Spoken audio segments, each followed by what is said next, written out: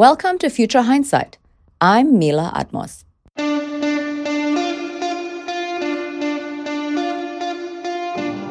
Today on Future Hindsight, we're talking to Roland Augustine. He's a principal of the art gallery Luring Augustine in New York. He's a passionate advocate for various causes, most notably in education. He is on the board of trustees at Bard College, where he is actively involved in the Bard Prison Initiative, as well as in supporting refugees at Bard College in Berlin. Thank you for joining us today. Welcome. It's a pleasure to be here. Thank you for inviting me. You are a true example of what it means to be a stakeholder in improving our society. Thank you for your service. You're very kind. I owe a great deal of gratitude to my dear friend and colleague, Leon Botstein, president of Bard. My commitment to education was quite significant, but it was the Bard Prison Initiative that was the real catalyst for my further involvement in civic engagement.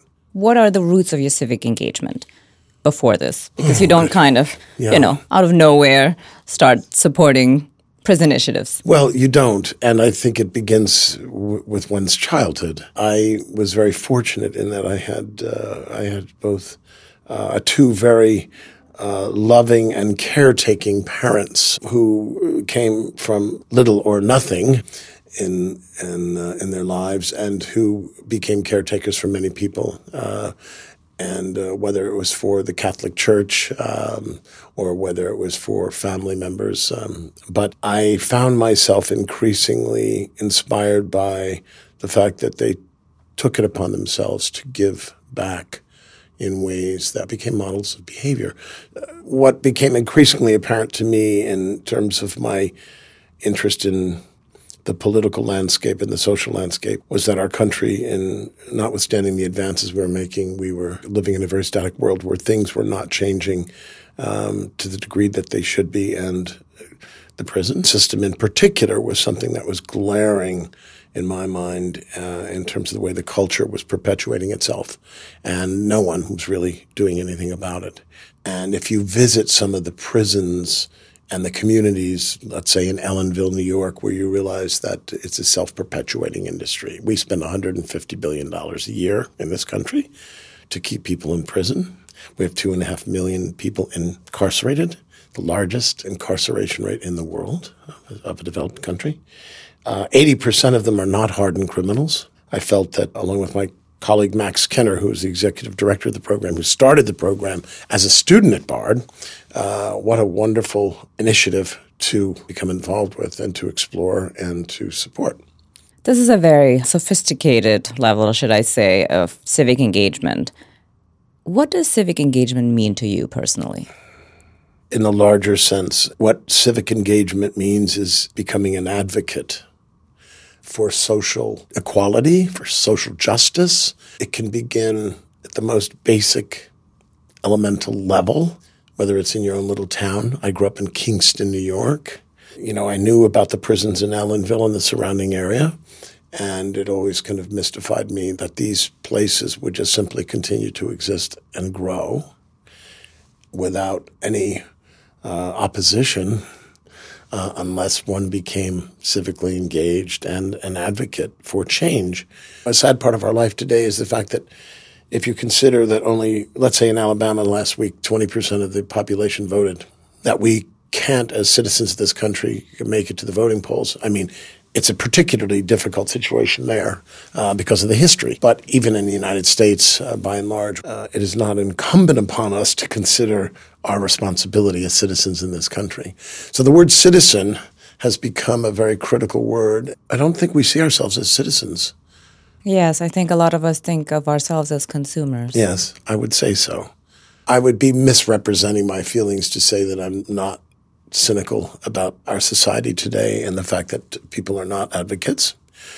And about that, I'm going to mention something else shortly because in the process of my own growth and learning, which has been a big part of my life, I've always wanted to extract as much as I could in this life, whether it be my love of music or literature or art. But now I realize that I almost feel like it's a part of my DNA to really become an advocate and to become civically engaged and to begin to try to inspire other people to do the same thing, whether it's civic engagement in America or whether it's civic engagement in Syria. We really have a lot of work to do.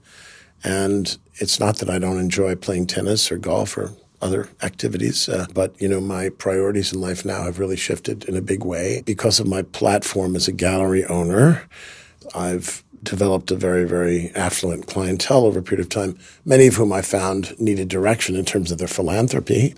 I felt, well, this is a perfect platform for me to help direct individuals towards possible philanthropic support for education.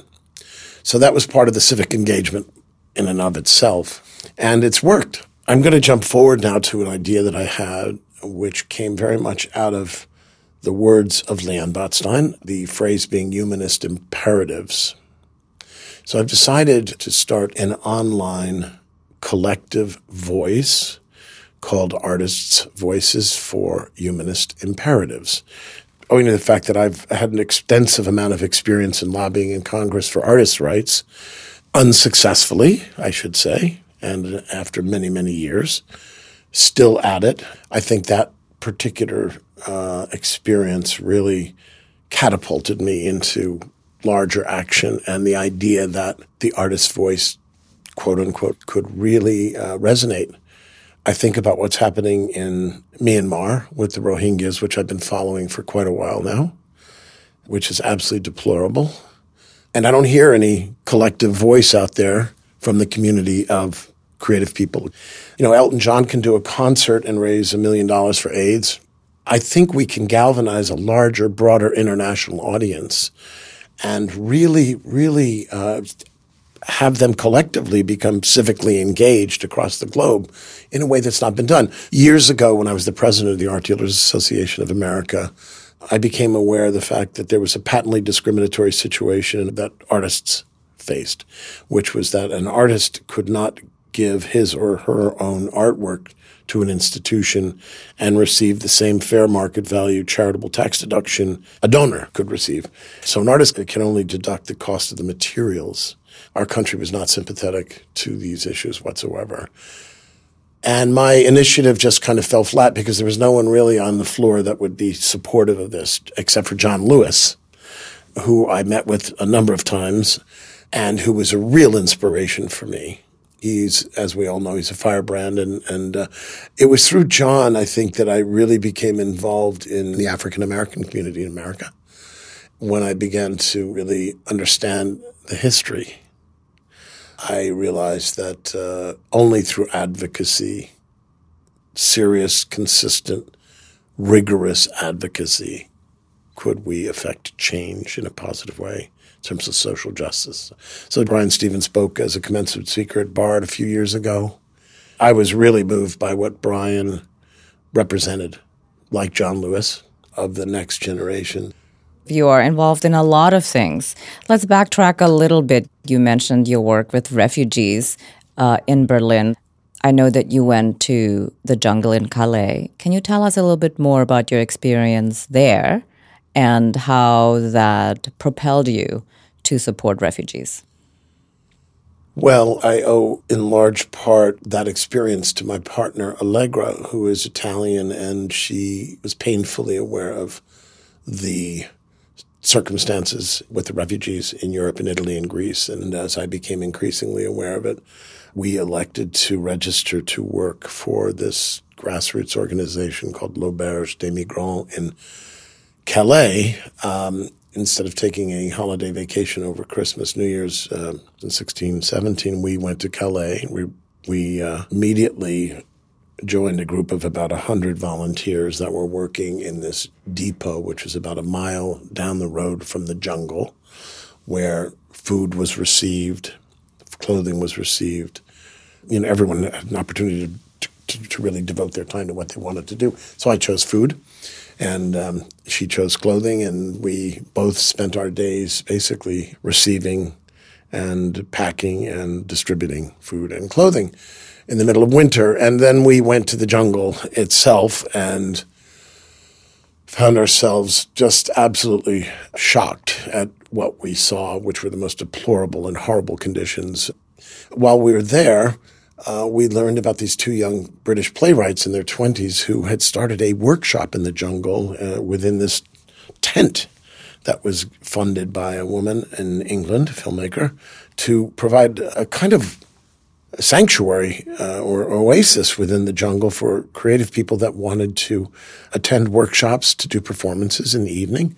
When we learned about that, we attended these performances and began to meet some of these extraordinarily gifted individuals. And it was truly a sanctuary. It was truly an oasis, because here you are in the midst of 5,000 people that are crammed into this very small amount of space where the mud was literally a foot deep. The Good Chance Theater was named appropriately Good Luck, Good Chance if you can get out of here. Then I thought to myself again, what are the hopes of these individuals? When I came back to Berlin subsequently at Bard College in Berlin, which is accredited in Germany, I thought, wow, what a great opportunity for me to begin something here that would benefit the refugees in the way of higher education, similar to the Bard prison model, where you're providing free education for prison inmates, really disenfranchised. I undertook that almost immediately and made the first gift, a 4-year commitment, and we began the program. And in the past 18 months, I've been able to generate 17 scholarships, 4-year fully paid room and board and tuition for 4 years. It was my dream that these students could do a foreign exchange and come to America and study at Bard for 6 months. Now with the visa bans, we're finding it's impossible, which is a lament for many reasons, because as we all know, the cultural exchange and educational exchange programs have enormous benefits for society. Yes, indeed. It's very impressive that you have engaged not just across causes, but also grassroots, going to Calais and then doing something much more high level in funding scholarships for refugees to study in a university. I think there are very few people like you. So I want to change tracks a little bit, since you are an internationally known art dealer. And I've seen a YouTube video of your TED Talk about why art matters. You were discussing the work of a Colombian artist, Beatriz Gonzalez, and her subject, Colombia's long history of civil war, the drug trade, and the unending violence in her country. Can you tell me more about the role of art for humanity, especially since you mentioned the initiative that you intend to start in the new year?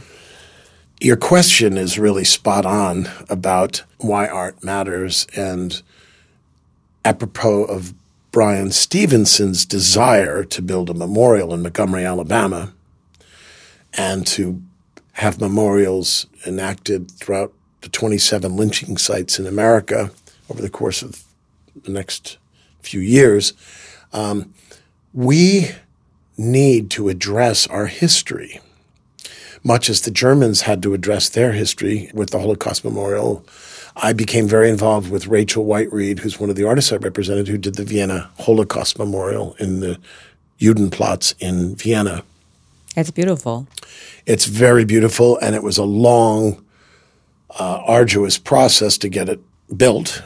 It stands there today as a monument to man's inhumanity to man, and as a visual artwork that is one of the great monuments. I can't tell you every person that I know that has gone to see that monument, that has spoken to me about it. I can't imagine that they could not in some way have been changed in some small way from that experience.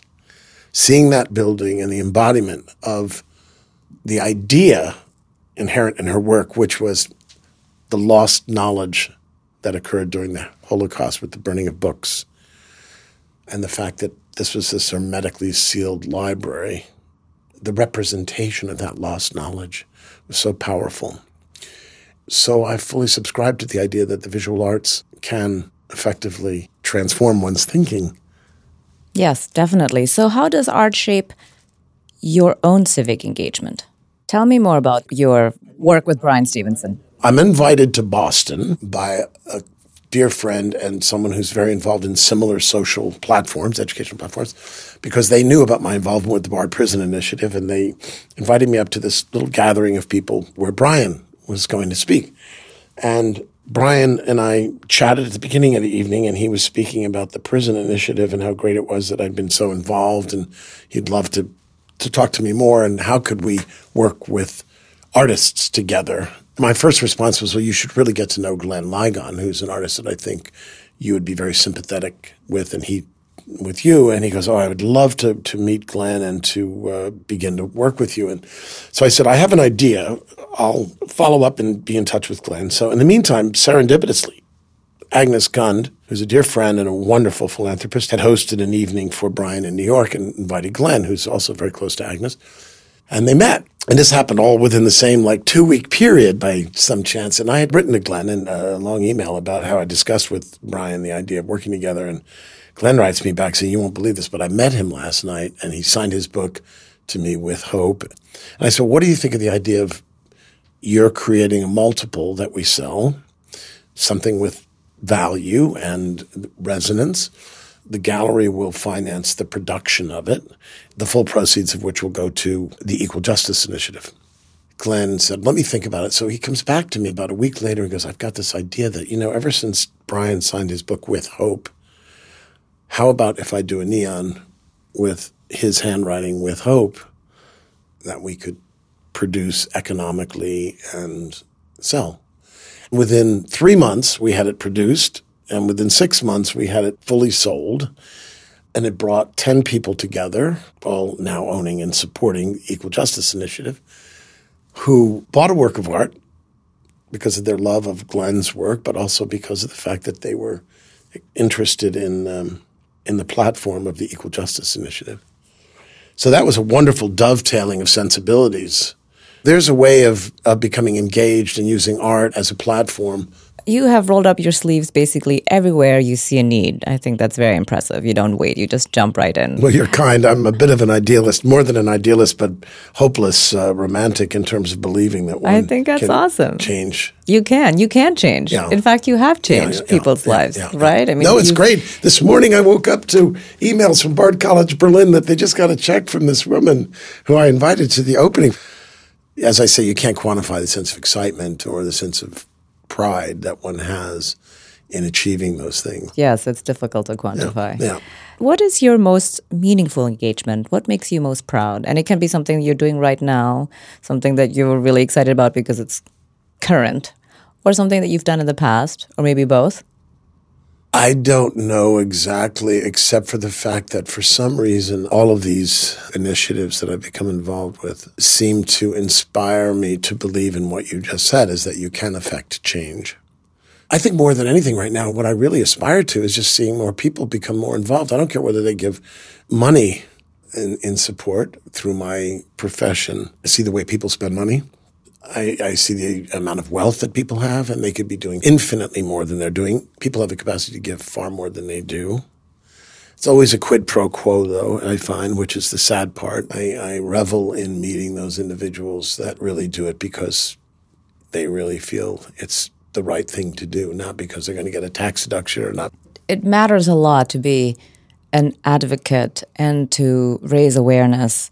I think people think very lowly of that as a concept. But the reality is that social pressure works, that having the one-on-one conversation, sitting in a room and listening to experts speak about refugees or about equal justice makes all the difference in the world. If you read about it in the newspaper or if you see a short video, it's really not the same as having the personal human contact in space and time.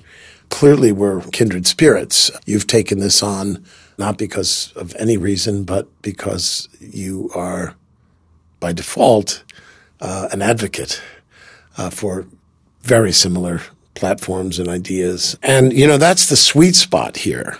That's the real dividend at the end of the day, the relationships that you develop and you cultivate. I have one last question. Since you're an advocate and you really are invested in making this planet, this whole world, a better place, when you think of the future, What do you feel we need to do now? We really need to use our voices in a way that our voices are not being used. And I believe in the arts. The arts are critical. And apropos of my TED Talk, which really dealt with man's continuing inhumanity to mankind, I think we need to stare that beast right in the face. And that's why this collective online voice becomes an increasingly viable idea, where like your podcast is going to be disseminated, people will listen to it and maybe be affected by it. But I really think that we need to get up literally off of our proverbial asses. What's happening with the Rohingyas in Myanmar is something we really need to seize upon and look at. It's difficult because the reality is that when you do that, you realize that it's us. We are those people. We continue to commit those crimes against each other, not only when we are actually involved, which obviously you and I are not, but if you're looking the other way, you are in some way complicit. You really touched upon the essence of it. The silence is deafening. When I think of the lack of the collective voice, hence artists' voices for humanist imperatives, I think there's merit to that discussion. I really want to pursue it in the new year. And I'm hoping great. I can find some more advocates that will sign on. I'm sure you will. You are very persuasive. And also, I'm very happy that in this world today, we have an advocate like you. Thank you very much. Not at all. My pleasure. Thank you for the invitation. Roland Augustine is on the show because he's an everyday citizen who rolls up his sleeves and gets to work. He's committed to fulfilling the opportunity and obligation as an active member of our society to advocate for change and social justice. His history of causes is varied, ranging from artists' rights to prisoners and refugees. His activism spans the spectrum from grassroots volunteering in a refugee camp to high-level philanthropy in higher education. He shows us that there is no shortage of opportunity for each of us to find something to support. Most importantly, Mr. Augustine believes that he can affect change. The more he is engaged, the more he is inspired and inspires others to become involved. I admire his courage to stand up for humanity and to gather a collective voice in support of humanist imperatives. With this example of serious and consistent advocacy, how can you resist the call to be an active citizen? How will you get involved? On the next episode of Future Hindsight, our guest is Joe Hartigan. He's a retired New York City Fire Department lieutenant and passionate ferry service advocate since 1995. His tireless efforts finally paid off last year for his Rockaway community. You got to pick something and stay with it. Realize that not everybody's going to do equal amount of work. Not everybody's going to show up. And you just kind of have to start focusing. Until next time, I'm Mila Atmos. Thank you for listening to Future Hindsight. The executive producer and host of this program is Mila Atmos. The audio producer and music composer is Peter Fedak. The associate producer is Miriam Tsumul. Find us online at futurehindsight.us and listen to us through your favorite streaming services.